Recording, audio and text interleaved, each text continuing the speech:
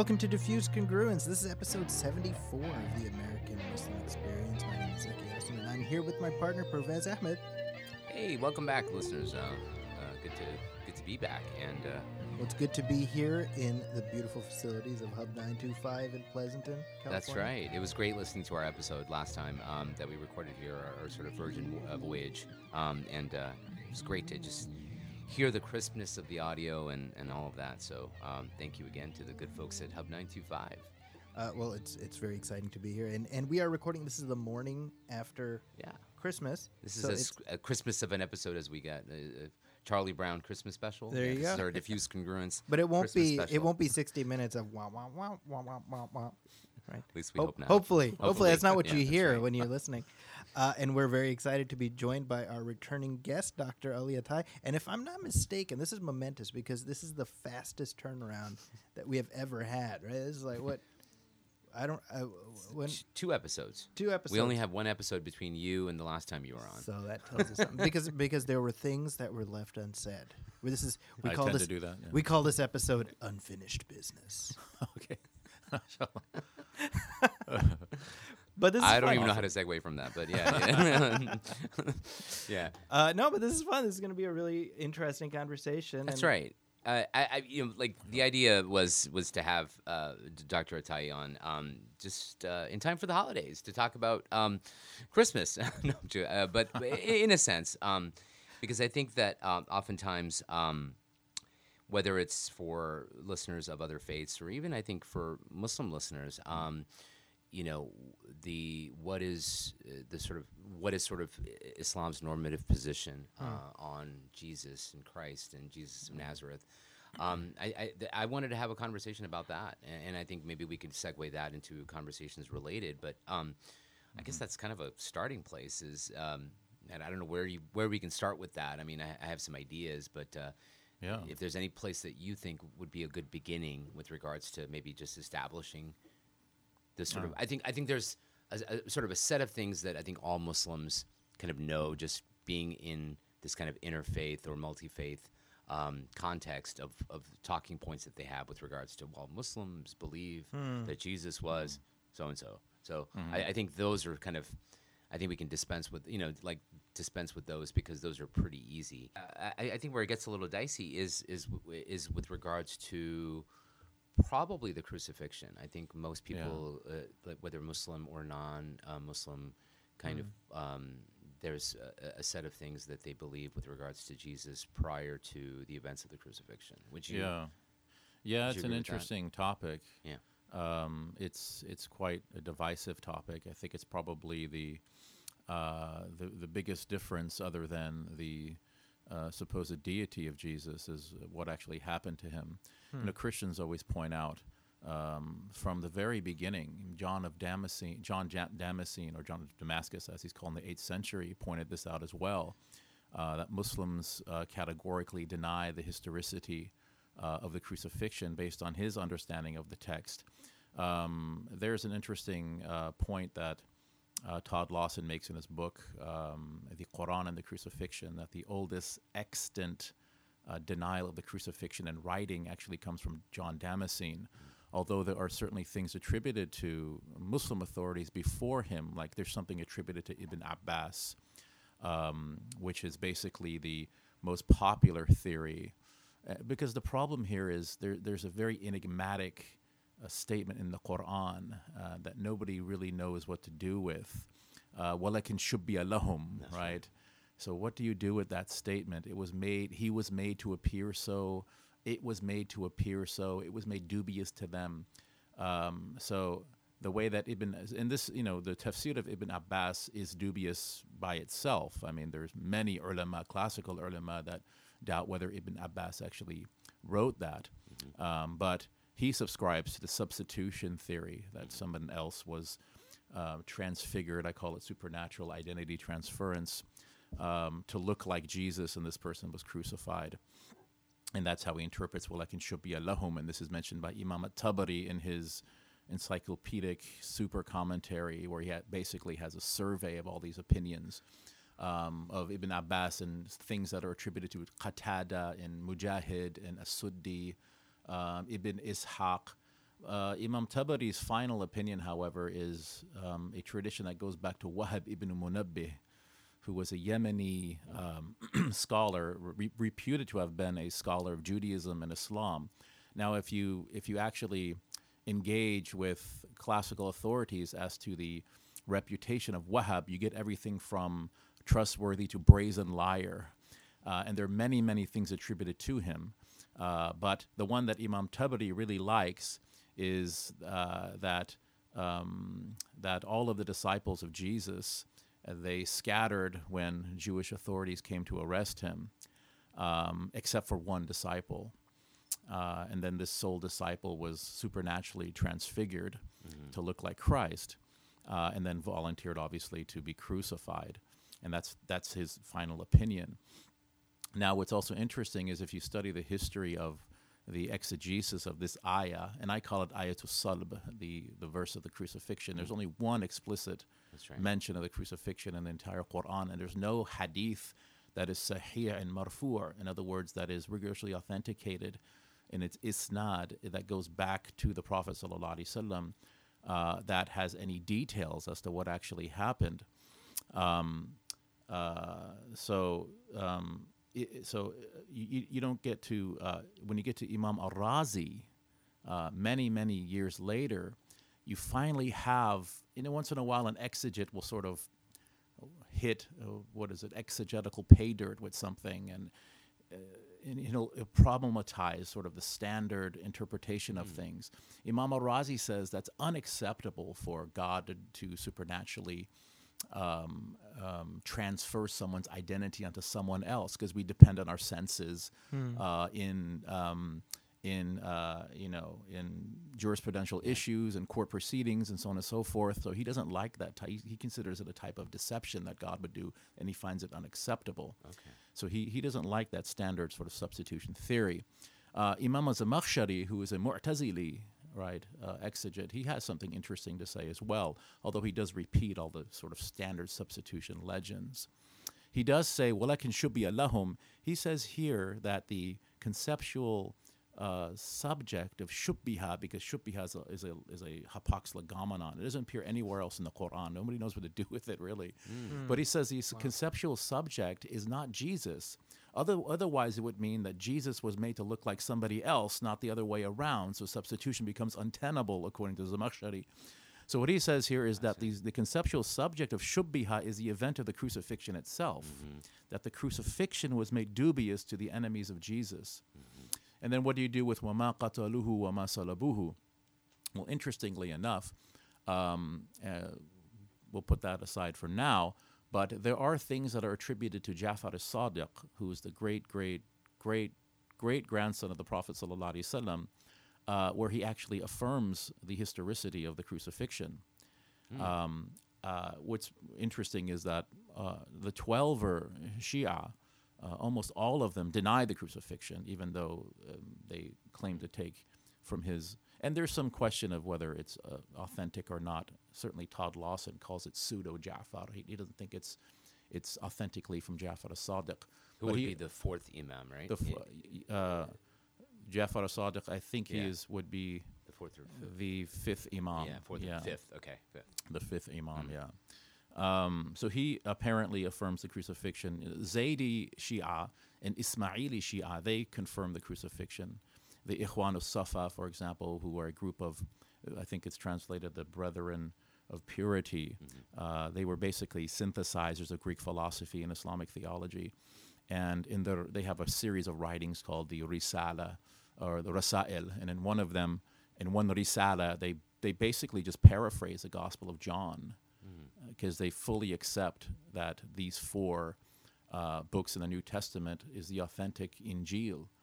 And they just basically go through it and say, yes, Jesus he died on the cross, and then he was resurrected by God, and then he ascended to heaven.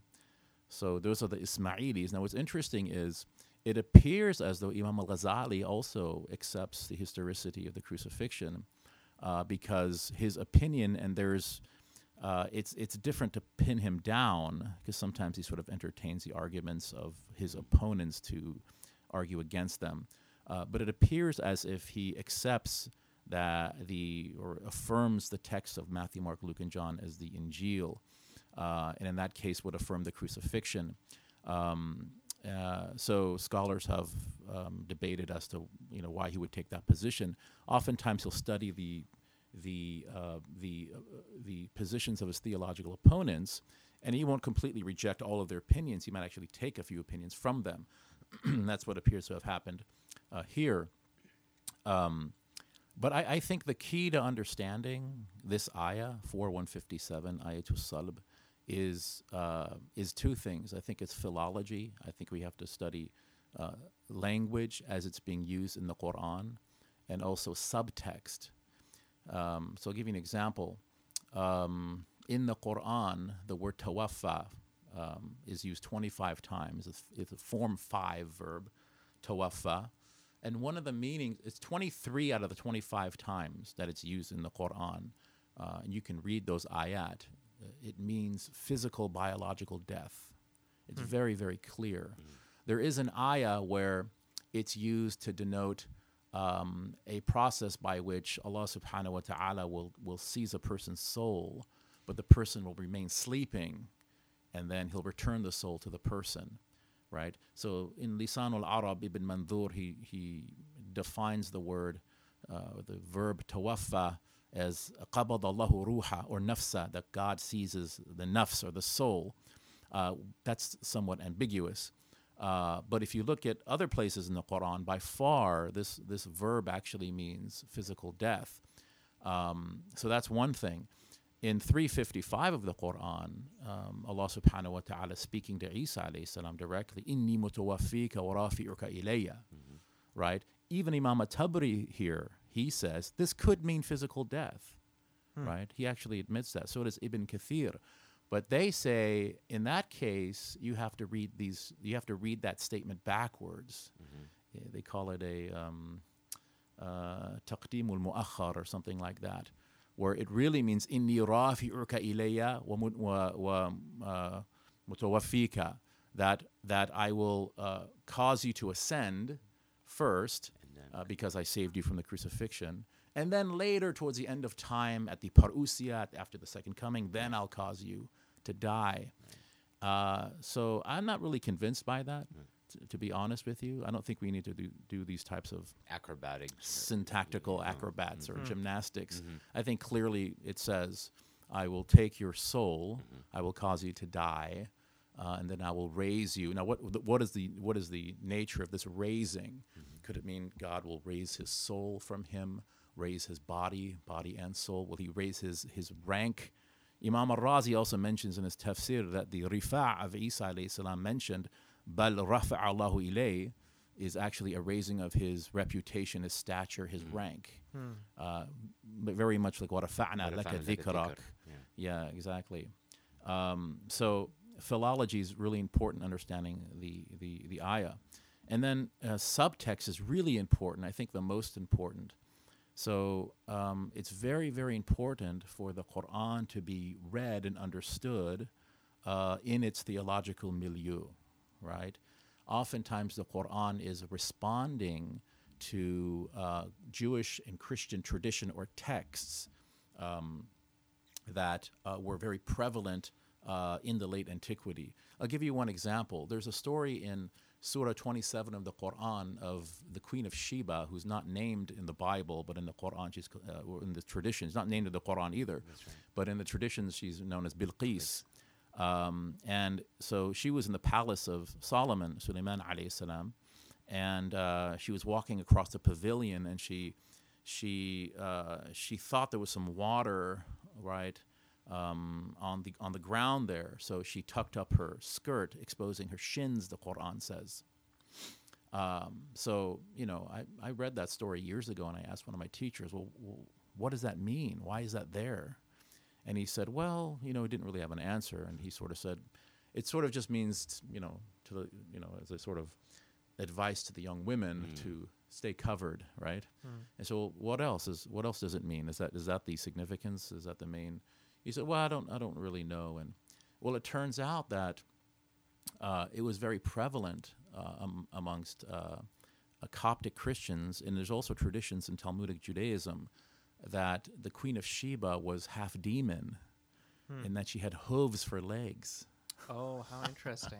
Wow. So in order to sort of prove to his household that she wasn't a demon and that he did not consort with evil women, he played this ruse on her, making it seem like it was a glassy floor, but made it seem like there's actually water there so that she might expose her shins.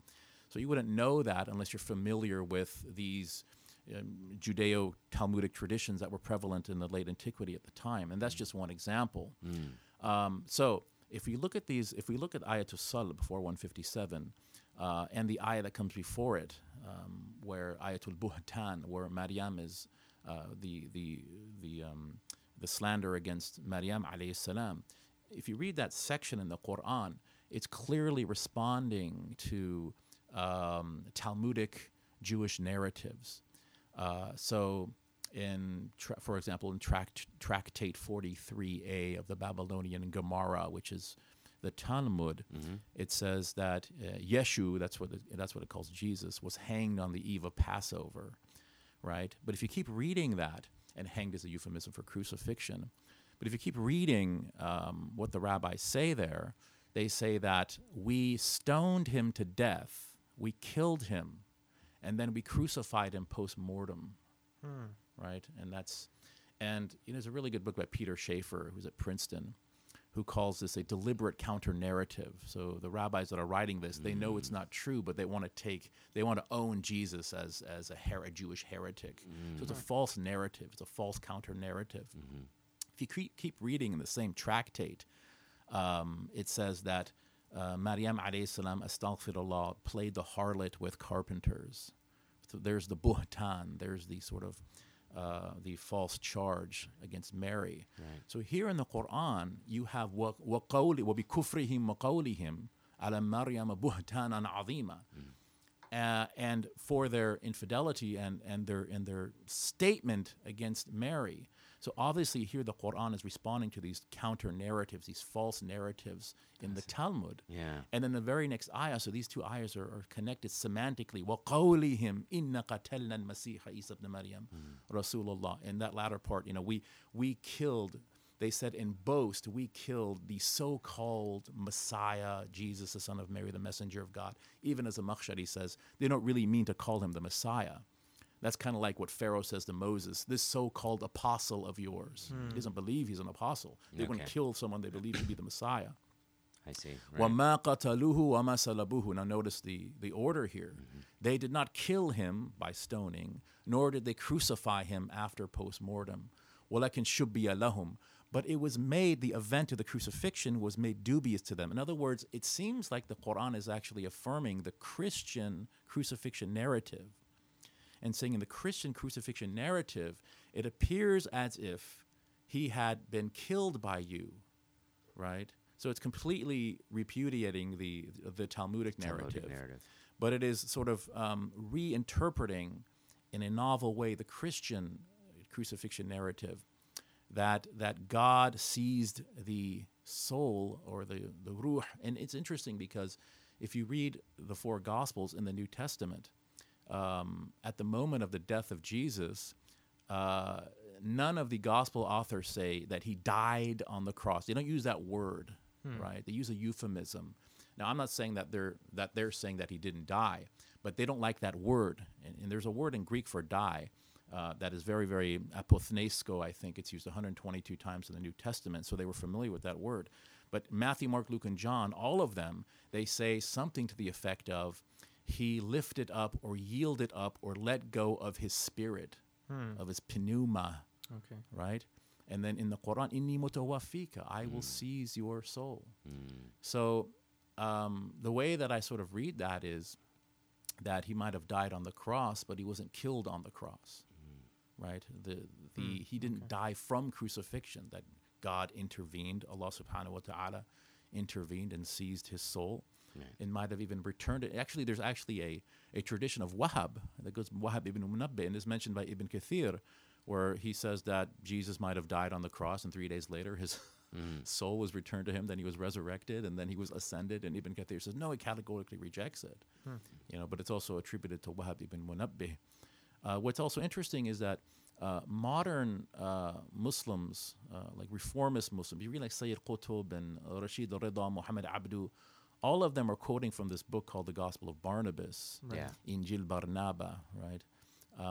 Which is a total disaster, in my opinion.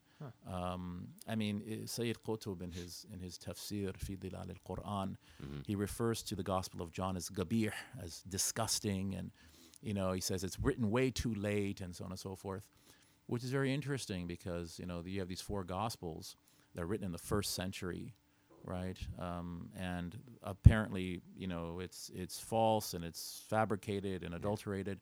But then the Gospel of Barnabas, which is written, there's zero textual witnesses to the Gospel of Barnabas that predate the 16th century, and it's written in Italian. And there are doctrinal errors in that text. It calls the Prophet Muhammad sallallahu alaihi wasallam al-Masih.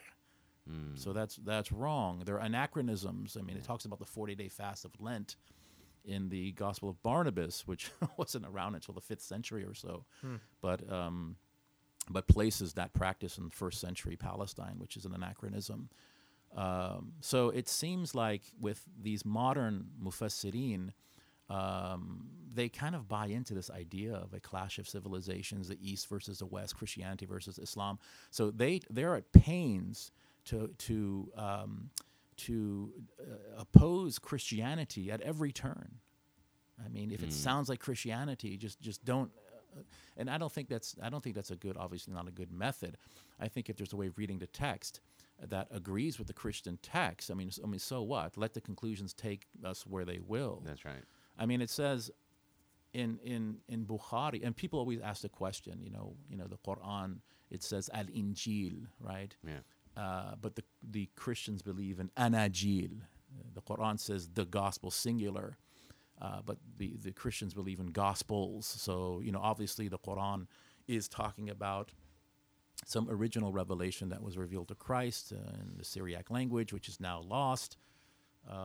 So how could this be authentic? And well, it's interesting because if you read in Bukhari, Waraqa bin Nawfal, I might have mentioned this last time I was here, Bukhari describes Waraqa bin Nawfal. Of course, he was a cousin of Khadijah al-Kubra. That's right. It says, وَكَانَ رَجُلًا تَنَصَّرَ, he was a man who converted to Christianity, يَقْرَأُ الْإِنْجِيلَ بِالْعَرَبِيَّةِ, that he used to read the gospel in Arabic. So what is he reading? Is he reading some archetype in Syriac that only he had access to? And then, he sort of hid it away. And what is he reading? So the question is, why does the Quran and Hadith use the singular Injil? Well, I think a little bit of research gives the answer. There was a gospel harmony that was done in Syriac in the 2nd century by a man named Tatian. He was a student of Justin Martyr, one of the pioneers of Logos Christology. His student was named Tatian. So basically what he did is took Matthew, Mark, Luke, and John, and he put them into one narrative, a gospel harmony. It's called the Diatessaron. Now the Diatessaron, according to Western scholars, was probably the most popular form of the New Testament Gospels in Arabia during the Quran's milieu.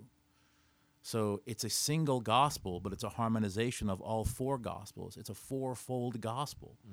So this is probably what the Christians, this is most likely what Waraqa is reading and translating, Tatian's Diatessaron from Syriac into Arabic, which is a single gospel. So the Quran is in fact confirming Matthew, Mark, Luke, and John, but it's in one form, it's in one narrative, you see. I think a little bit of research will reveal that. And it's interesting because in Tatian's Diatessaron, you have the first 5 verses of the hymn to the Logos. In the beginning was the Word was with God, and I would say that sanctified or divine, lowercase d, was the Word, so on and so forth. And then suddenly it switches to the birth of John the Baptist. That's the order in Tatian's Diatessaron. In the Quran, we have the story of John the Baptist, and within that story you have a reference to the Logos, Musaddiqan bi kalimatin min Allah. So it seems like it's mirroring what's happening in the Diatessaron.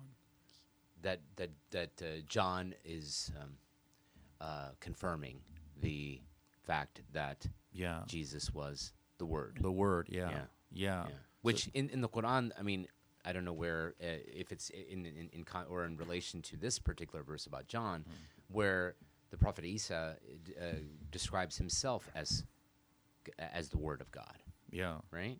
Yeah. I mean, Kalimat min Allah or something. yeah. Right? Yeah. And then in Surah Maryam, there's a Kalimatu minhu. Sorry. yeah. There's a story of Isa alayhi salam, and then ذلك عيسى ابن مريم قول الحق الذي فيه يمترون. قول الحق is the accusative according to some of the qira'at, which would mean the aforementioned story about Jesus is true.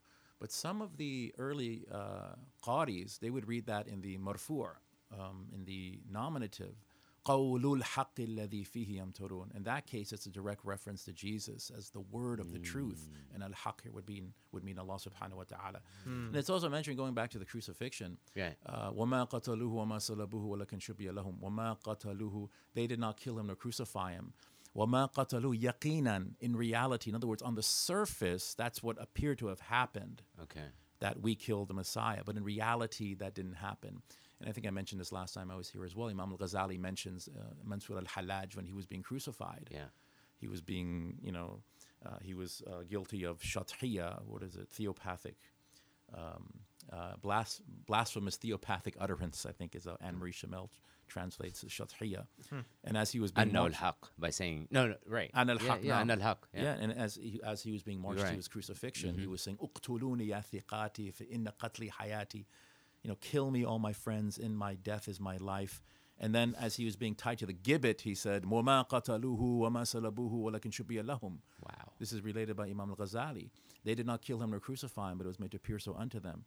So, what does he mean by that? In other words, you can kill my jasad, and this is what Abu Hatim al-Razi, who is an Ismaili scholar, the way he sort of deals with this is, they can kill the nasut, or the human side of Christ, but they cannot touch his khulud, or his eternal or immortal aspect.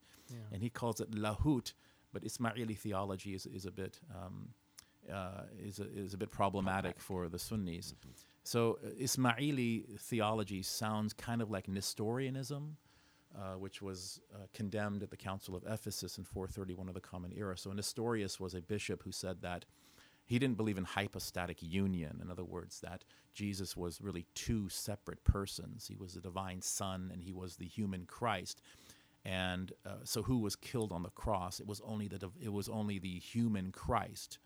And that's considered to be blasphemy according to Trinitarians today, because Jesus has to die as God in order for there to be vicarious atonement of all of humanity. That's right. So it seems like, and some Western scholars have espoused that the origins of Ismaili Christology really come from Nestorianism. But I think what Ghazali is saying is a little bit different. He's not saying there's a lohut or divine or deity aspect to Christ. He's saying the spirit of his message cannot be killed by them. So somebody might say, well, that seems a little mystical and it's very esoteric. But if you read the Quran, فَلَمْ تَقْتُلُوهُمْ, there's a verse in the Quran, after the Battle of Badr, you did not kill them, that God killed them, right? So in reality, so it seems like you killed them or you slew them on the battlefield, but in reality, that was according to the well-pleasing will of God.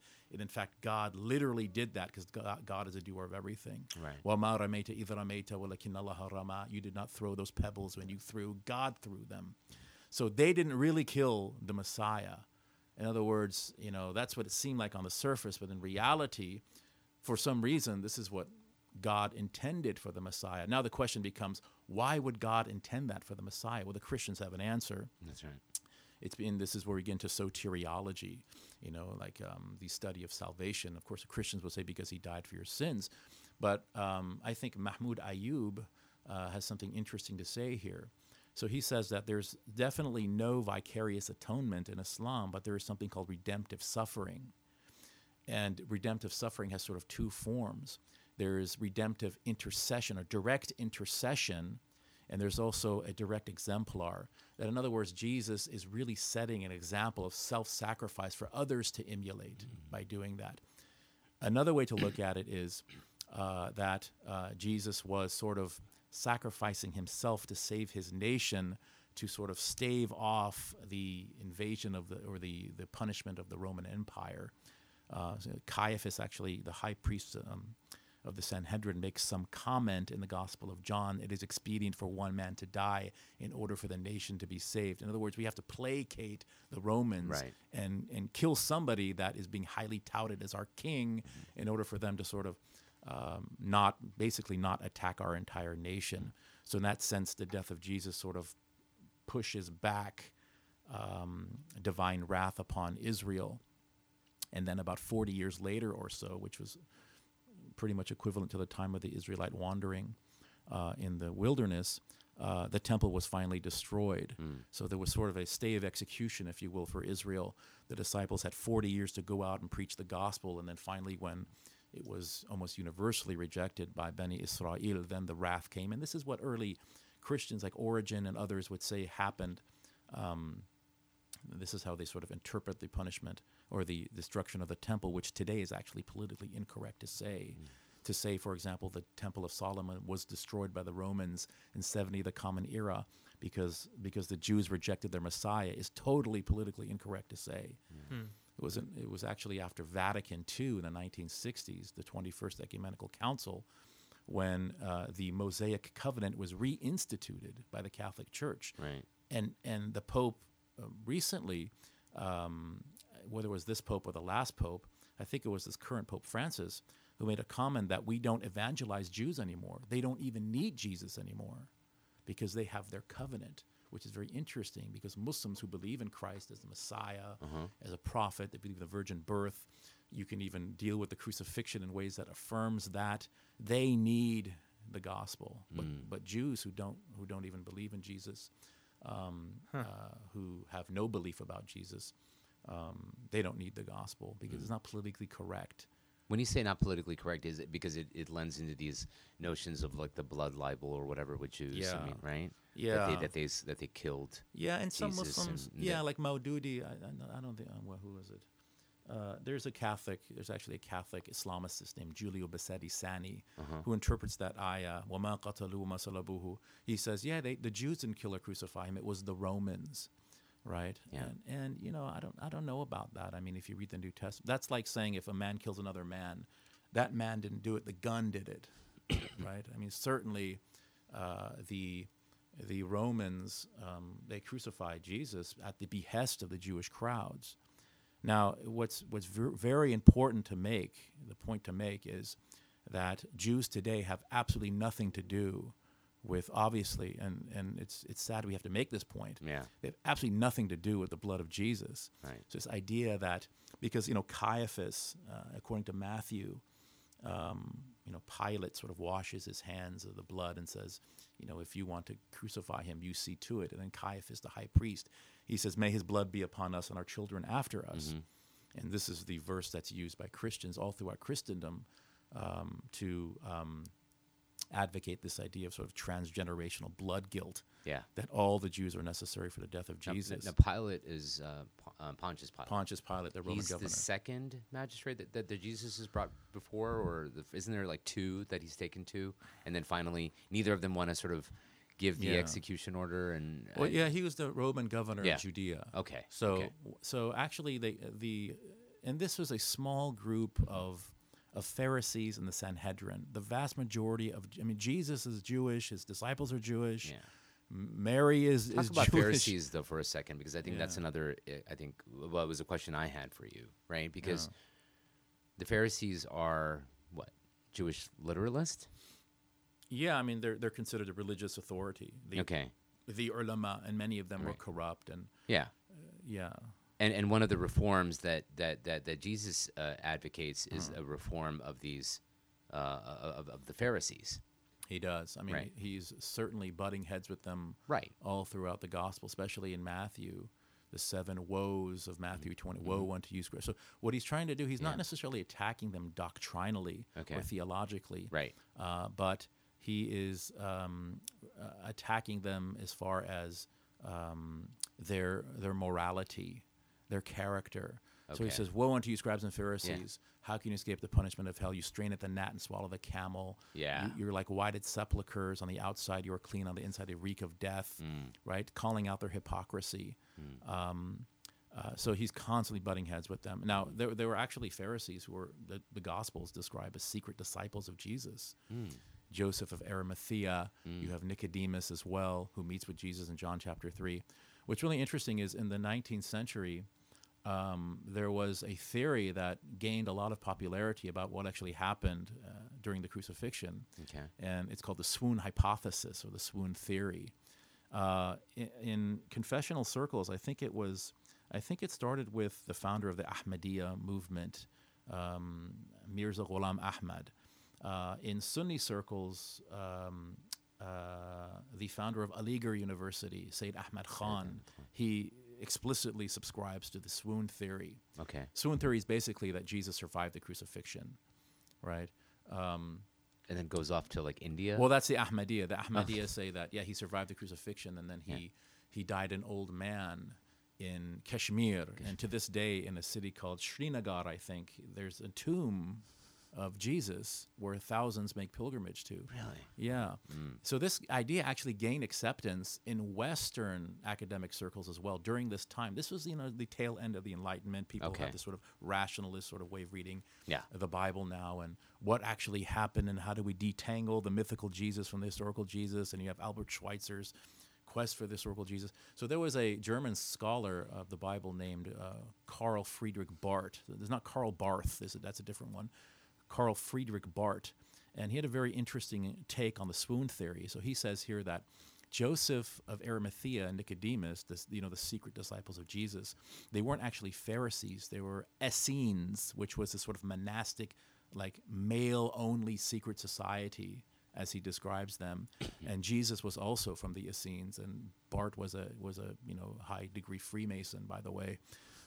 So he's into the secret society type of thing. Yeah. Anyway, so he says Sounds that very Da Vinci Code. by the way. exactly. So according to him, he says that the whole thing was a conspiracy Yeah. in order to sort of get rid of this idea in the Jewish mindset of a militaristic Messiah. So they basically, Jesus and these two disciples, they had this plot that they were going to fake his death. Jesus was going to sort of bow his head as a sort of ruse to let them know, okay, now I'm claiming to be dead. And then the Roman centurion didn't break his legs because they paid him off, and then they took him down from the cross very quickly, and they took him to the garden tomb. They resuscitated him with healing herbs, and 3 days later he was able to walk, and presto, a resurrected Messiah, right? So that's his sort of take on what happened. Now, modern Muslim apologists, they subscribe to this theory without the whole conspiracy aspect. So like Ahmed Deedat, Zakir Naik, Shabir Ali in Toronto, all of them have espoused some form of the swoon theory. Wow. That Jesus was put on the cross, but he didn't die. And then inni mutawafika, they take that to mean, that his soul was taken, but he was asleep, and then it was returned to him, anything to avoid dying, right? And then they use certain things like Jesus and Luke and John appears to be in disguise. Why would he disguise himself if he's the resurrected Christ? And obviously he's afraid of being spotted by Pharisees or by Roman authorities and killed again, this time for sure. And so they have certain arguments they use for the swoon theory. Okay. This is fascinating to me in the sense that it draws to mind the way today you have people looking at the Kennedy assassination and coming up with these very elaborate sort of scenarios. And like that, this feels inherently unknowable. Yeah. And the question I have, or the thought that I have, I'd love for you. I mean, do you think the fact that there is barely any mention of it in the Quran, there's no mention of it in Hadith, is that not itself full of meaning? Yeah. I mean, that's a good point. I mean, there's nothing inconceivable about a prophet being killed. That's right. And this is why some of the ulama played with this idea that the Christian narrative is correct, but they didn't kill him in reality, right? That this was God was in control, and this is what God destined for the Messiah. So, I mean, It feels almost like we're focusing on the wrong thing. yeah, a lot of times Muslims, they sort of, I'm generalizing highly, but there's a sort of tendency amongst Muslim scholarship to want to be divisive for some reason. That's right. So you'll have scholars that insist that it was Ishmael to be sacrificed, Ishmael, and I think they know better because right. they were big Sahaba. I mean, Ibn That's Mas'ud, I've heard even Sayyidina Ali, because the son isn't named in the text of the Quran, it's left ambiguous for a reason. Right. So I mean, one of my teachers, he was doing a radio show, and a Muslim called in because he took the position that it was Isaac to be sacrificed. Yeah. And then somebody called in and like threatened to like beat him or something like that, and Right. to kill him. Strange, you know? Yeah, and he just said, there's difference of opinion about that. So, on the issue of the Christians, I mean, I used to debate Christians all the time. I used to, have theories on, Christ was he was substituted for who was it, and it was probably Barabbas, and I mean that's I think that's Maududi's position, or he certainly makes that he sort of plays with that idea that this man Barabbas was crucified instead of Christ, or Simon of Cyrene was crucified instead of Christ. It wasn't Judah like the one who betrays, like the disciple that betrays him. Is that an opinion as well? That's an opinion, Oh, okay, yeah, okay. and that's actually widely mentioned. That's Sayyid Qutb also takes that from the Gospel. The Gospel of Barnabas says that, right? Okay. Okay. Yeah, and there are some Western scholars that would say that Judas is an interesting name. Yehuda, the Jew, right? The Jew was killed, and so they would see that as an unhistorical sort of anti-Semitic slight.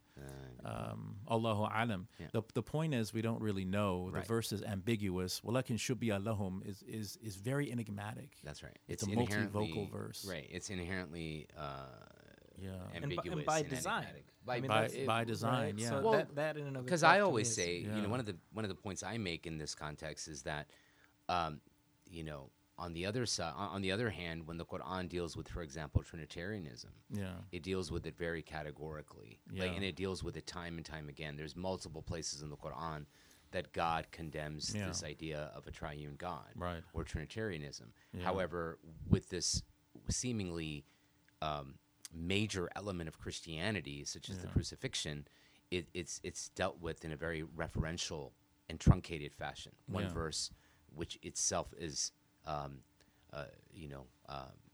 enigmatic in It terms of is. its interpretation. Yeah. So one way to, again, and please, I would love your opinion on this, is that to me, it's not the who, what, where, when with regards to the crucifixion. It's rather the meaning that we take from it, right? For Christians, the crucifixion itself, the events of the crucifixion, are probably less important than what does the crucifixion mean. Yeah. It's Christ dying for the sins of humanity, or Yeah. God sacrificing His only Son. I mean, right? I mean, Yeah.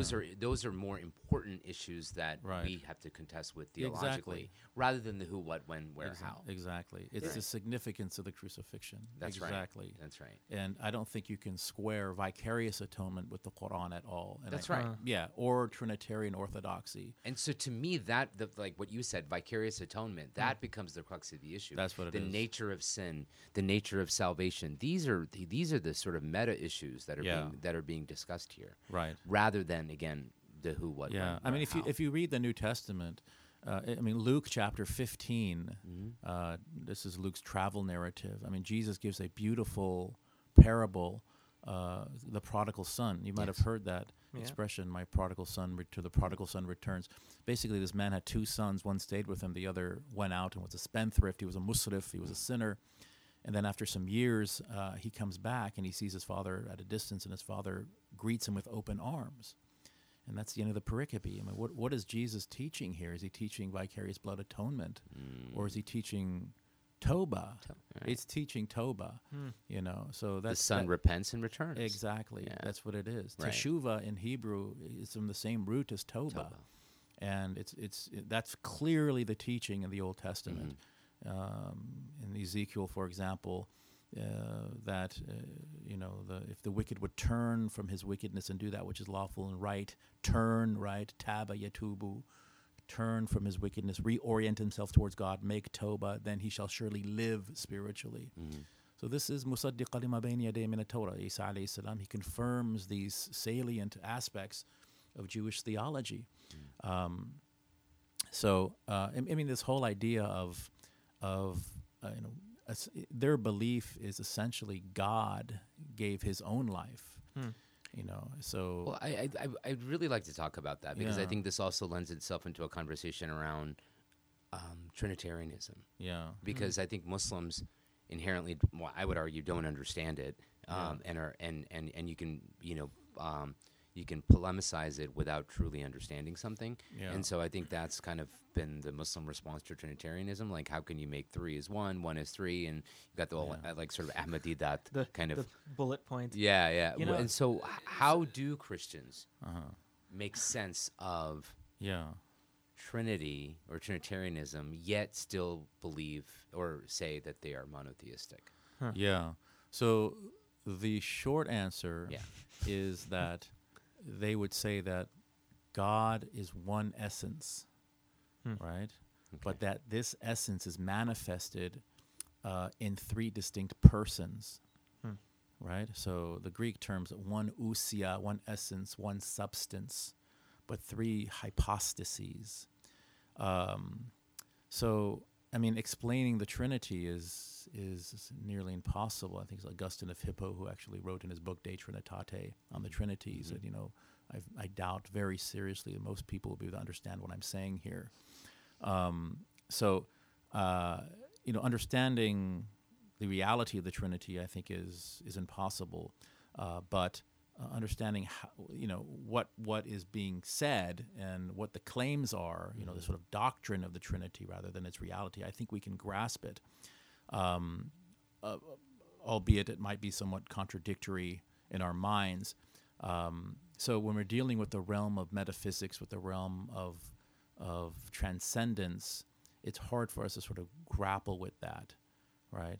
So as far as the relationship of the Son of God to God the Father, the Christian Trinitarian would say that although the Father caused the Son, and they use those words, the Father caused the Son, there was no time when the Father existed that the Son did not. So this was done in pre-eternality, right? So the Father does not have temporal precedence over the Son. And since the Son was caused from the ousia, as Athanasius says, from the very essence of God, then the Father also does not have ontological precedence over the Son. Now you would say, well, I mean, if something is the effect of something else, if there's an effect of a cause, then it would seem axiomatic that the effect is ontologically inferior to its cause, and that's the Neoplatonic position, actually. But the Christian will retort here and say, no, it doesn't mean that at all, because the Son is actually produced or generated from the very essence of the Father. Okay. So they are absolutely ontologically equal. And then we get to the Holy Spirit, which is the same type of thing. They don't like to use the word. I mean, they say the Holy Spirit is caused by the Father as well, but the Son is begotten, while the Spirit proceeds eternally from the Father. So they would say that this is sort of, Trinitarianism or Trinitarian monotheism. They say, look, it's monotheism because it's one essence, it's one God, right? However, this God is manifested into three persons. Now, what is a person? According to Trinitarian theologians, a person is a collection of unique attributes. That's what a person is. Okay. So the Father has a unique attribute of being the cause. The Holy Spirit has a unique attribute of being eternally proceeding, and the Son has a unique attribute of being begotten, which is another way of saying he's also caused.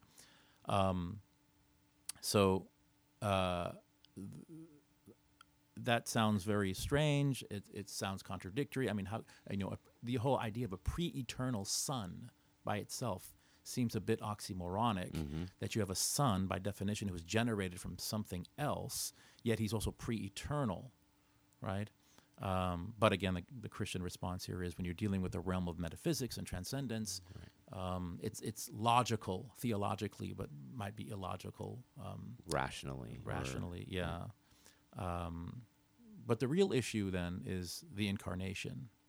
You know, I mean, it's interesting. The Mu'tazila, they would say similar things about the Sunnis. They would say that we're sort of Christianizing our concept of kalam, because we would say the attribute of God, right? I mean, the Christians say the Son is a collection of unique attributes. Yeah. The attribute of kalam, the Sunnis would say is pre-eternal, uncreated, and then the Mu'tazila would say, well, that's what the Christians are saying about the Son of God. I think the difference, however, is that the Christians would say that the Son in and of himself is fully God.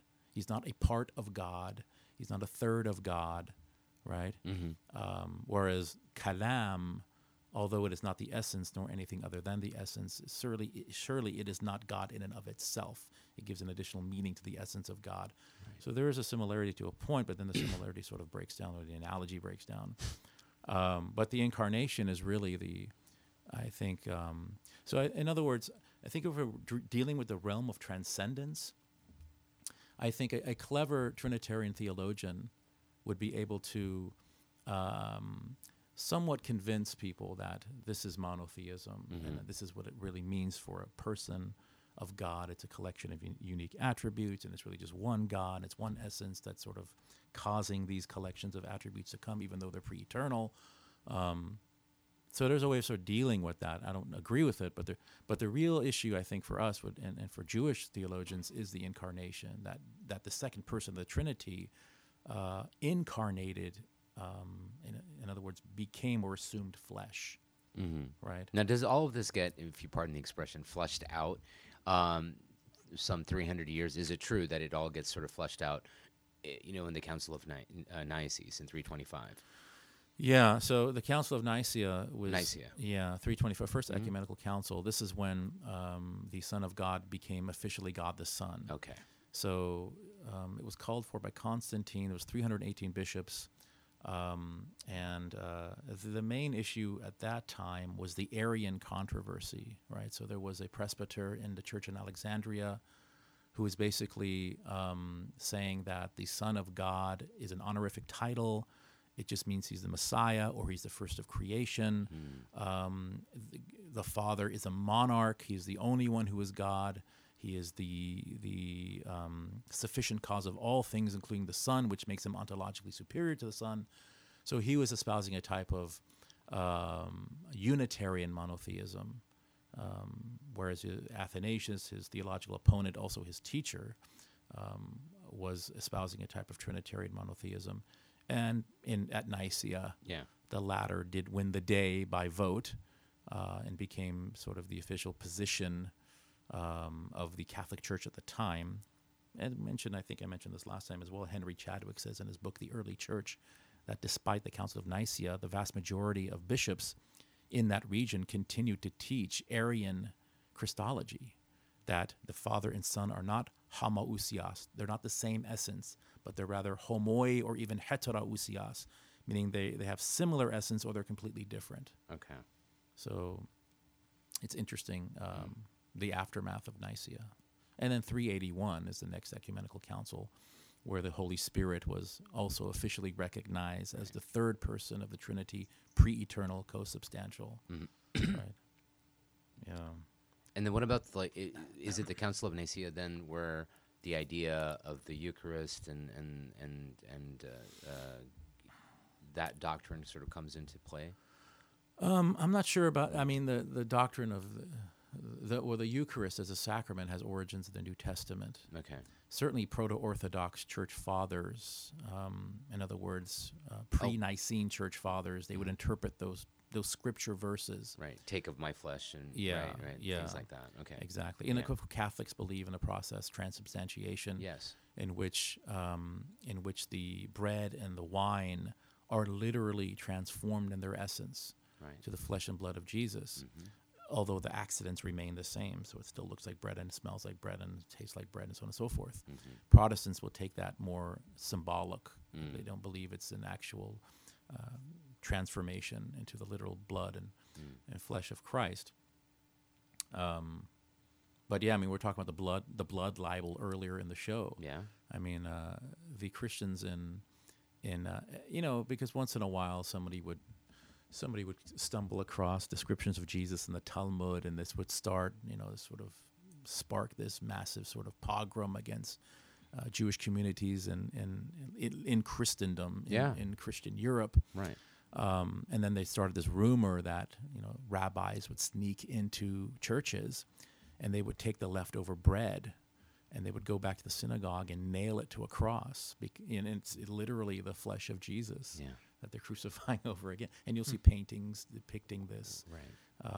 What is it called? The desecration of the host. That's what the official, Wow. which is very interesting. That Jews throughout the Middle Ages would seek refuge in Muslim majority countries That's right. under Sharia law.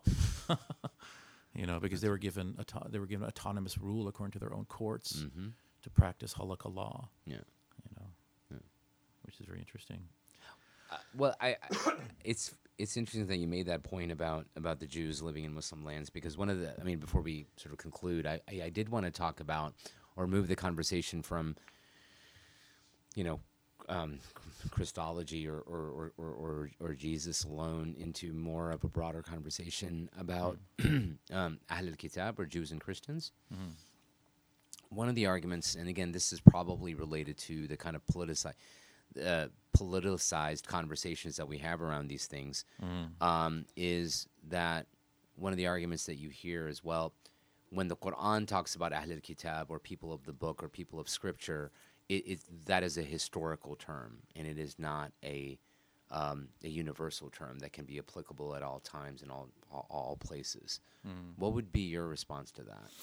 Well, I would say that's generally not the sort of understanding of the early ulama. That's right.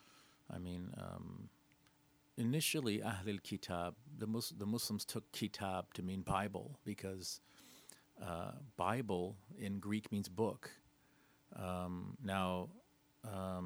When the Islamic Empire, we get biblio from right. Yeah, exactly. Bibliotheca, the place of. Yeah, so Tabiblion in Greek means the book. Al-Kitabul Muqaddas in Arabic, the Holy Bible, the Holy Book. Now, as the Islamic Empire was expanding, Muslims came to realize there are a lot more religions in the world than just Judaism, Christianity. I mean, Judaism is very, very small. That's right. So what do we do with all these Hindus and Buddhists and Zoroastrians? Zoroastrians. So the ulama, because this is ijtihad, they would extend the title Ahl al-Kitab to any religion that professed faith in some scripture, no matter what that scripture was. Right. So the term is, this is something that's important, that's that we have to recognize that we need to grow, and we need to be open to different interpretations. Obviously, there's certain parameters that we do not exceed, right? Hudud or hermeneutical parameters. Right. But I always argue that you can sort of stretch those borders a little bit sometimes, and I call it thinking outside the box within the box, right? Like this whole idea of crucifixion. Yeah. I mean, I've been to places where I would ask a scholar, a very learned scholar, is it okay for us to believe that Jesus was put anywhere near a cross? And he'd say, no, this is kufr, and you can't, how dare you, you're imitating the kuffar, and that's just one example. It is. So I think we need to be open-minded to I think our, if you will, I think you mentioned this last time, but, I think the Muslims have been largely anemic when it comes to comparative theology. Yeah. And which is why I think having someone like you on the show is fascinating, because I think you represent, if you would pardon me saying this to you in your face, is you sort of one of a kind in terms of a real scholar of both biblical languages and the Quran, and can really negotiate these conversations in a very nuanced and learned fashion, as opposed to knee-jerk or politicized or polemic. Hysterical. Hysterical. what was comparative theology? Al-Bidal wal-Nahal or something, right? Al-Milal wal-Nihal. Yeah. Al-Milal, so nations and creeds. I mean, we started... Milad, right. Milal, al-Milal wal-Nihal. Milal wal-Nihal. Yeah, I mean, Muslim theologians, they're the pioneers of this discipline. Abu Rayhan al-Biruni, Imam al-Shakhrastani, even Imam al-Ghazali. I mean, the Wadi', the founder, is recognized. Imam al-Shakhrastani, Kitabu Milal wal-Nihal, the book of nations and creeds. So this is getting back to our roots. What is Islam essentially? Is a restoration. It is because people say you need a reformation, an Islamic reformation. Islam is in and of itself essentially a reformation of Judaism and Christianity, and that's why it's so important when we read the Quran to understand its subtext. And I can't stress this enough, that the Quran is engaging with Jewish and Christian and pagan and other texts. I mean, the Quran is making mention of, and there's another example of, Dhur Qarnayn, the one with two horns. And, I was teaching a class on tafsir one time, a basic tafsir, Imam Suyuti. And I mentioned Dhur Qarnayn is probably Alexander of Macedon, and a Muslim brother in the audience. I mean, he just kind of lost his mind. How dare you say that? Why? And, because who's Alexander? He's probably a pagan, and why would Allah praise this man? And it's just Imam Suyuti actually says Ismuhu Iskandar. His That's name is right. Alexander, and according to Sirah, the Jews they told Abu Sufyan ibn Harb to ask the Prophet ﷺ about this person Dhur Qarnayn, because they had something in their possession where they could check his answer, or else what's the purpose of the question? Wow. So there's a document in late antiquity called the Legend of Alexander, where it details his 3 journeys, and so the answer that the Prophet ﷺ gave agrees with this document that was in possession of the Jews in Yathrib at the time. So they can check his answer, or else what's the purpose of the question? Just tell us about Dhur Qarnayn. Yeah. So The idea that one would get so perturbed by that's sort of fascinating it's to a me. type of triumphalism. I might even say supremacy. Yeah. We have to keep it. I mean, Alexander the Great, he was a student of Aristotle. You can establish his monotheism if you wanted to. If that really means a lot to you, you probably can. I mean, he was a student of Aristotle. He was a very virtuous man. But that's probably him. Who's Luqman al-Hakim? I mean, there's something attributed Ibn Abbas that he was an Abyssinian sage. Right. But if you read, what those sections in Surah Luqman about his son, I mean, he's all about pedagogy. It's about education. Right. He sounds like Confucius. Right. So you have the Hellenistic world. You have the Far Eastern wisdom.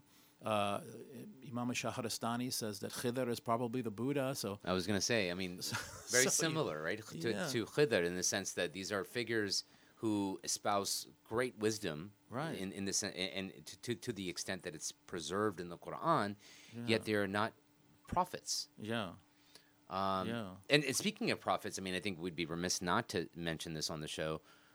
The opinion of scholars like Ibn Hazm and I believe Al-Qurtubi that Mary, right, the mother of Jesus, they insist on it. They insist. Okay, she's a prophet, right? And also Musa, وأوحينا إلى أم موسى, that she received a type of wahi, and that وإذ قالت الملائكة يا مريم, right? So they would insist that they're definitely female prophets. I mean, it's a minority opinion, but it's a strong opinion, right?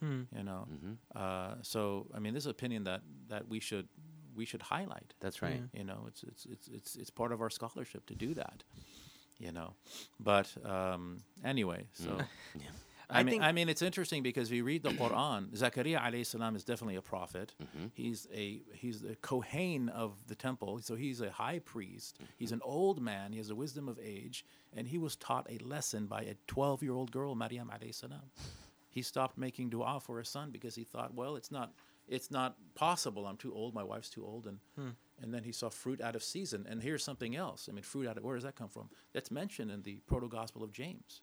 The Quran seems to be interfacing intertextually with this gospel that's actually outside the Christian canon. The reason why it's outside the Christian canon is because it has very little to say about Jesus. It's about Mary. So the Christian fathers, they thought, well, we're not going to put this into the canon because it doesn't say much about Jesus. But this seems to be the sort of the intertextual sort of touchstone of this episode in the Quran. That there was rizq. What is that rizq? Fruit out of season that was next to her. And then Zakaria alayhi salam, who is a prophet and a kohen and a sheikh, and he suddenly turned to Allah to make dua, and Allah subhanahu wa ta'ala immediately gave him news of Yahya alayhi salam. You know. That's right. And the other thing you just reminded me of, going back to the crucifixion narrative. Yeah. You know, there's a verse in the Quran, وَسَلَامٌ عَلَيَّ يَوْمَ وُلِدْتُ وَيَوْمَ أَمُوتُ وَيَوْمَ أُبْعَثُ حَيًّا. So, you know, the sort of, one time a scholar said to me, there's no mention of the death or resurrection of Jesus anywhere in the Quran. And I said, are you serious? And I quoted this verse to him, Jesus speaking in the first person. Yes. Where he said, and peace be upon me, the day that I was born, the day that I die, and the day that I'm resurrected. And he said, oh, that's talking about the end of time, that Jesus towards the end of time. And it's, you know, 18 verses earlier, it says the same thing about John the Baptist. So, I mean, I don't know if that really works for me, you know, because, you know, why would Allah subhanahu wa ta'ala single out these two men and talk about their birth, their death, and their resurrection when it's going to happen to everybody? So it's interesting. So what's interesting also is here I think the Quran is affirming the death and resurrection of Jesus.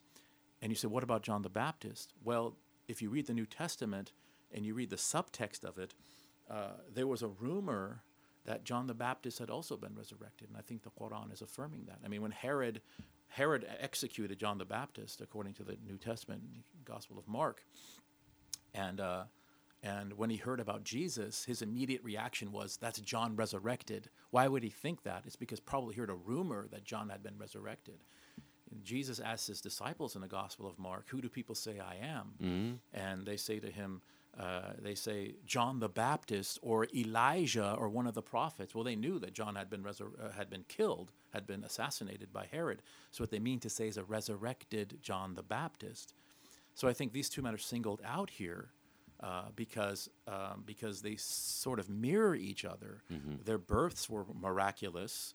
They were vehemently opposed by their enemies, might have been killed by their enemies, both of them, and they were both resurrected according to the text. Why would these two men be singled out by the Quran if, you know, everyone's going to be resurrected at the general resurrection at the end of time? There's something special about them. You know.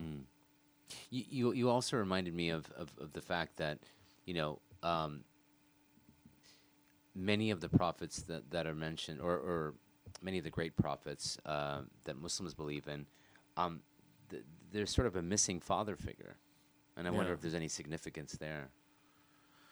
Yeah, that's true. I mean, if you look at the Ulul Azm min al-Rusul, Yes. At least 4 of them didn't have their biological fathers in their lives. Right. So Allah subhanahu wa ta'ala, He took the responsibility of raising them. This is called a tarbiyah rabbaniyah. They had a lordly upbringing. Yeah. And the word Rabb obviously means someone who takes care of you in stages. And I've heard you in another context talk about when the New Testament talks about the Father. Yeah. It's not the Ab can be interchangeable with the Rabb. That's what it means. Oh, that's okay. what. Yeah, it's exactly. I mean, in the book of Isaiah, there's a prayer that says, "Ata Adonai Avinu, you are the Lord our Father." Now, if you read any rabbinical exegesis of that, it'll say the meaning of that is Lord and cherisher and sustainer and father figure, and it's metaphorical. And this is how Jesus actually uses the term in the New Testament. On the Sermon on the Mount, they ask him, how do we pray? And Jesus says in Syriac, Avun devashmeo nedchata shmoch, our Father who art in heaven. Hallowed be thy name. Hallowed be thy name, Right. yeah. So, because again, we've talked about the sort of hysterical responses that you see among Muslims, like, you know, any idea of like the Lord's Prayer or anything like that as being, you know, It's beautiful. Is heretical. Like, how dare you say the Father? Because as if you're equating, you know, that you automatically are prescribing to a triune God or Trinity. You know what's funny is I'm as we're having this conversation, I'm reminded of when I was living in Saudi Arabia when I was a kid.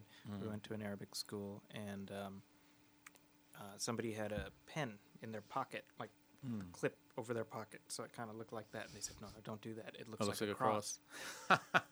And I was 11 maybe, and I'm thinking like, really, like is this what we're doing? This will blow your mind, but some who sort of people argue that you can't wear a tie or a bow tie or like a tie because it's a cross. It's a cross. See, I mean, you've never you've I never heard that. I guess I feel lucky for having not heard that, but I mean that just seems it. My point is, Not that Zeki wears a tie not, a lot. I don't think I've ever seen you in a tie. I think I wore one when I got married. I think. I missed your wedding. Sorry. Okay. No, but I mean, I think, not to impugn people's good intentions, but it feels like it's kind of, it's the same thing that we're people in the Muslim community are doing the same thing that you do when on the Christian side when their entire faith is bound up in the crucifixion, where it's like, well, Jesus was more than that. I mean, I remember watching the film, The Passion of the Christ, and Oh, you saw that, huh? I was horrified. I mean, I was horrified by it. And I've had this conversation with Christian friends. I was like, I found it disrespectful. Because to me, the idea that everything that you're going to bind up Jesus into this depiction, as opposed to everything he was preaching for the entirety of his life, Yeah. And it's a 90-minute snuff film. I know you're exactly. I know you're a movie buff. When I was a kid in the 80s, on basic cable, they would play these beautiful Jesus movies: King of Kings, Jeffrey Hunter, Jesus of Nazareth. Look at the film Ben-Hur. Ben-Hur is my favorite. I think there's a scene in Ben-Hur which I consider the most powerful scene in American film history, and has nothing to do with the crucifixion. Is it the water? It's the water scene, right? It's incredible, and the way that they treat it with such reverence. They never show his face. He never says a word. Right. But you can just, in his actions, you see people reacting to him. The Roman centurion just kind of forgot where he was for a minute because he's looking into the face of Christ. It's just an incredible scene. But yeah, I mean, everything today is just it's basically violence porn. I mean, that's the whole movie, The Passion of the Christ. I mean, that's right. And it's I mean, it's not even based on the Gospels. I'm familiar with the Gospels. Mel Gibson. I mean, it's the Gospel according to Mel Gibson, basically. I mean, he took a lot of that movie from the visions of a Augustinian nun named Anne Emmerich, who was a stigmatic. She would bleed and things like that. And she had these visions of things. And a lot of that movie's not based on the gospel. I mean, just the carrying the cross. Three gospels say that for some reason. It doesn't say why. It say the Romans pulled a man out of the crowd, Simon of Cyrene, and he was compelled to bear the cross. And Jesus would sort of follow behind or in front. But in the movie, he has both of them carrying. I mean, what gospel is that from? So you're combining gospels, you're creating your own gospel, But I mean, those are the movies when I was a kid. And when I saw those movies, I mean, and they would even the crucifixion scenes in those classic movies, it was done with respect, and it was more classy. I remember the first time I actually read the Quran when I was 19. I read that he was not crucified, or he was not killed or crucified. And I remember initially I felt a type of relief, like, okay, good, that didn't happen to him. But then there was tension, like, what happened then? Yeah. And I became obsessed with what happened. But those movies were very powerful, and they don't make cinema like that anymore. I mean, nowadays, what are the Christmas movies? Home Alone, which is a good movie, but Elf, and then Die Hard is a Christmas classic. Can you believe that? Die Hard is a Christmas classic. Yippee-ki-yay, And that is construed by some as a Christ metaphor. So exactly, yeah. Oh wow, really? Yeah, sure. Well, as you said that, I'm picturing, Bruce Willis jumping from the building, right? Sure. There's the bleeding from his feet. Oh, the bleeding from his feet. Stigmata, right? Wow. I never thought. Wow. I never thought of that either. That is brilliant. SubhanAllah. I got to think about that one. Because I get Superman, right? We talked about this on the last show, actually, with Zachary, right? I mean, Superman, the Christ metaphor, and the Moses metaphor, right? Parents putting him out to save him, but we have run the gamut during this conversation. We really have. But I wanted to say something, because I think going back to this idea of like the kind of responses you see among Muslims, I think what's interesting, and I think what needs to be said is, you know, when in our classical scholarship, when we were able to talk about these issues, I think what's often missed here is that it was from the vantage point of a growing, robust civilizational power. And now, when we talk about these issues, we approach them from a point of like there's this defeatism, right? Yeah. We've succumbed to, you know, our place in the world, or there's this very defeatist mentality. And so, when you approach things from a defeatist mentality, there is the need to sort of, you know, like you said, like there's this sort of need to turn to supremacy and supremacy kind of rhetoric because it makes you feel better. Right. Because you have an inferiority complex. Yeah, and I think that explains a lot of the polemicism that's happening, the popularity of, sort of one-line sort of dawah slogans. Pamphleteering. I mean, I used to be like that. Right. You know, I told the I'm story guilty. last time I was here, and, you know, it's just, I think we need to improve our scholarship. Yeah. We need to engage in sacred languages. We need to study history. I think it was Sayyidina Ali who said, you can learn anything. I mean, you can learn something even from a 5-year-old child. You know, There's an Arab proverb, like what you don't find in oceans, you sometimes find in rivers and streams, right? Yeah. It's difficult. It takes humility. I'm not saying I'm humble, but I sat with scholars, Christian scholars, that I had massive difference of opinion, but I didn't argue with them. I wanted to know, why do you believe what you believe? I learned languages from them. I learned theology from them. It's very difficult to do for a lot of people. Yeah. I mean, it's difficult for us to have an intra-faith dialogue, let alone go into a church and, you know, it's hard to sit with, you know, a Shi'i brother and That's right. and talk about things in a respectful way, obviously. But this is something we have to do. You know, the That's right. Quran has a very large heart, and That's beautiful. and Allah Subhanahu wa Taala is a lot more merciful than we are. So we have to keep that in mind when we read the Hadith, when we read the Quran, and you know, sort of broaden our, like I said, our hermeneutical parameters. You know, we can do that. That's scholarship, and still stay true to the message of the Prophet Sallallahu Alaihi Wasallam.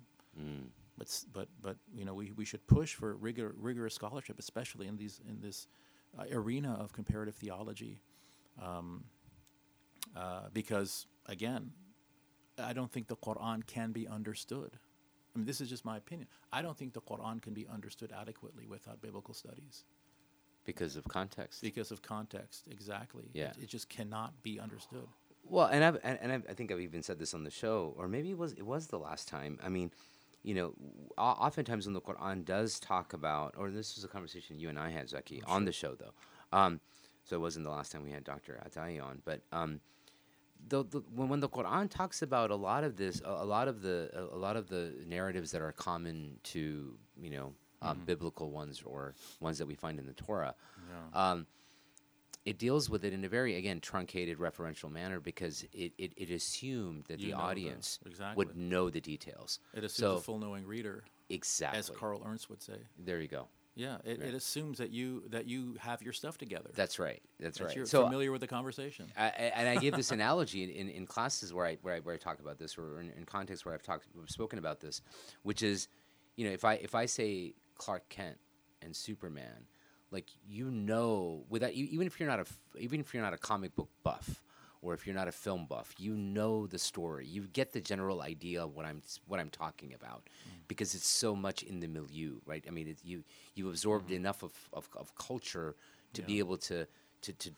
know what I'm referring to. Yeah. And so the Quran kind of adopts that similar approach where, look, the Quran doesn't need to go into the details, the numbers, the dates, etc. Right. Because the audience, that initial audience, and certainly it assumes that we are well-informed readers at this point, know the story, know the details, and can flesh it out for themselves. Definitely. So, and again, if I could quote you from what I've heard you say previously, much like in real estate, it's location, location, location. Oh, yeah. Hermeneutics is all about, and scriptural interpretation is all about context, context, context. Exactly. So I think, Yeah, definitely. I mean, if you look at the story of Yusuf alayhi salam, I mean, it's the most detailed story in the Quran. it is. Yeah. Right? It's the one exception I always say. Yeah, To, but nowhere near the detail. There's still, I mean, there's an Right. interesting, who was it? I think his name was Robert Alder, or something like that. He's at UC Berkeley, he's sort of the Hebrew Bible guy at UC Berkeley. okay. Where he says, like the story of Yusuf in the Torah is written with a certain slant or emphasis, I should say, towards fraternity, towards tribal solidarity, brotherhood, because that's what Bani Israel needed to hear. The Quranic worldview is more ecumenical. So it's the same story, but it's a different emphasis. It's not necessarily canceling. It's not a corrective of the biblical story. And this is a point that Imam al-Biqa'i makes as well, who affirms the text of the Bible, where he says that, that these qisas, these narrations are being universalized. So there's a different point of emphasis at times. For example, in the Yusuf story in Genesis, Joseph is in jail, and his cellmates, they have those dreams, those visions, and they ask him for the interpretation, and straight away he gives the interpretation. That's it. In the Quran, he says, let me tell you something first, and then he gives them tawheed. Right? Because the Quran is more ecumenical. It's trying to appeal to a larger audience. It's trying to establish tawheed first and foremost amongst the Arabs. So it's not necessarily a contradiction, but it's a different point of emphasis. That's right. So I think that's what's happening with many stories in the Quran, including the Exodus story as well. And in the Quran, it's in the Bible, it's again more tribal. Let my people go. In the Quran, won't you let me guide you? Speak to Pharaoh a qawlan layyin, a gentle word. Perhaps he might fear Allah subhanahu wa ta'ala.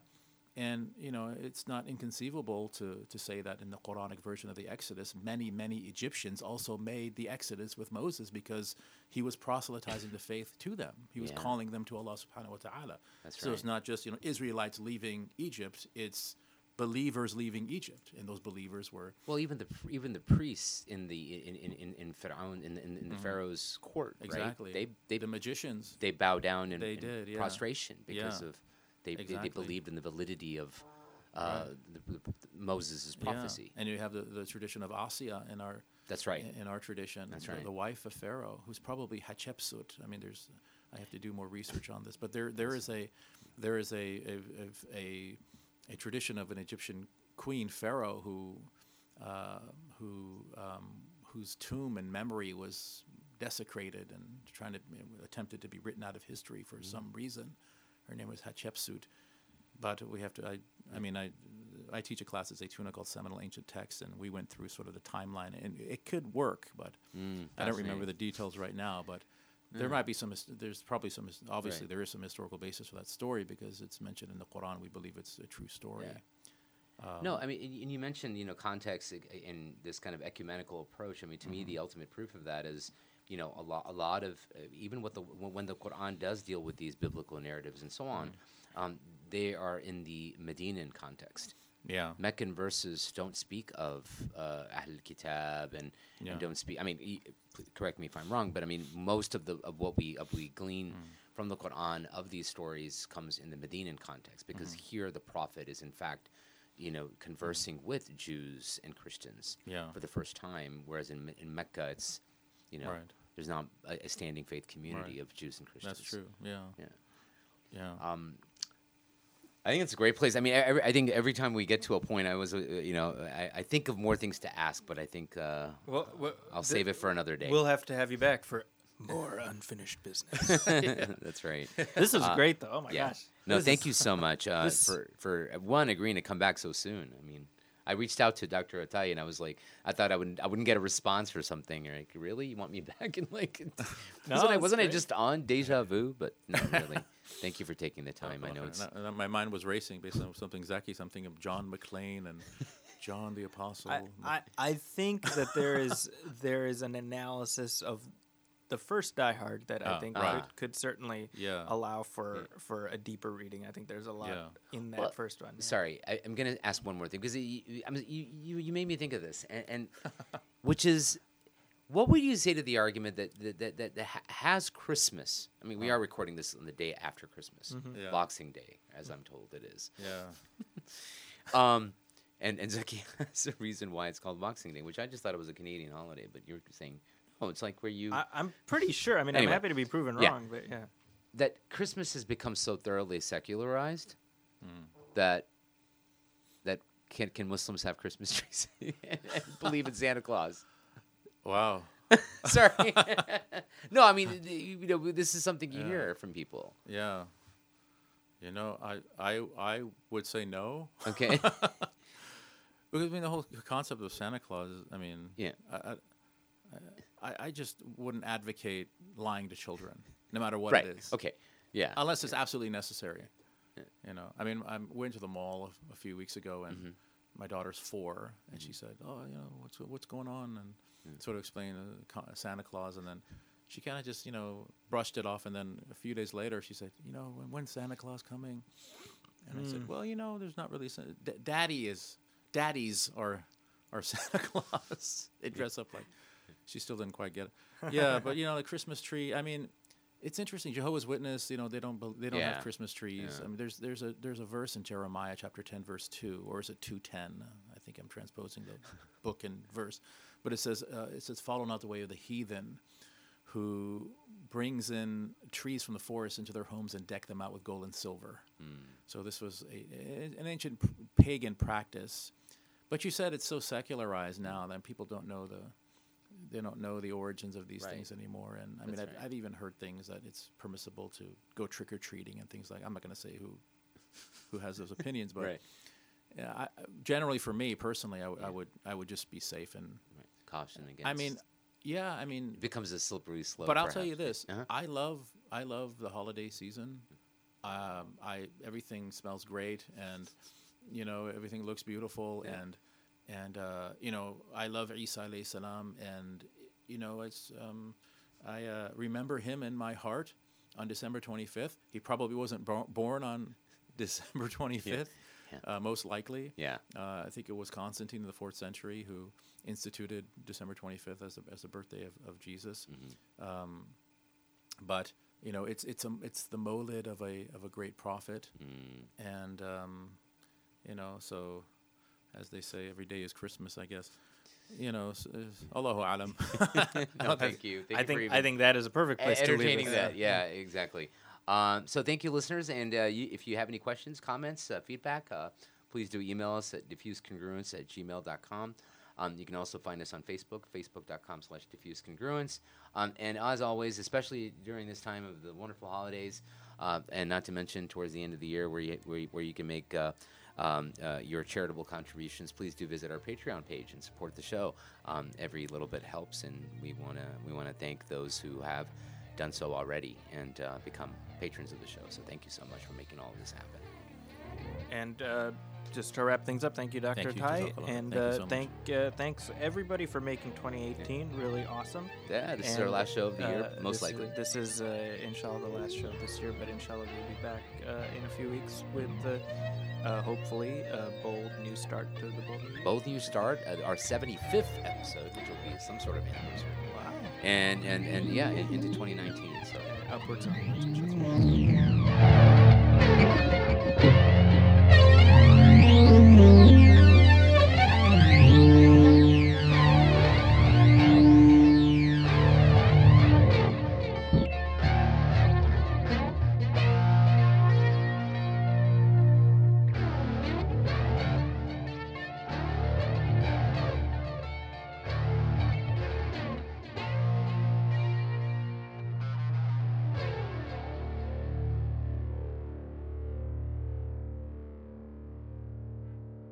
Thank you.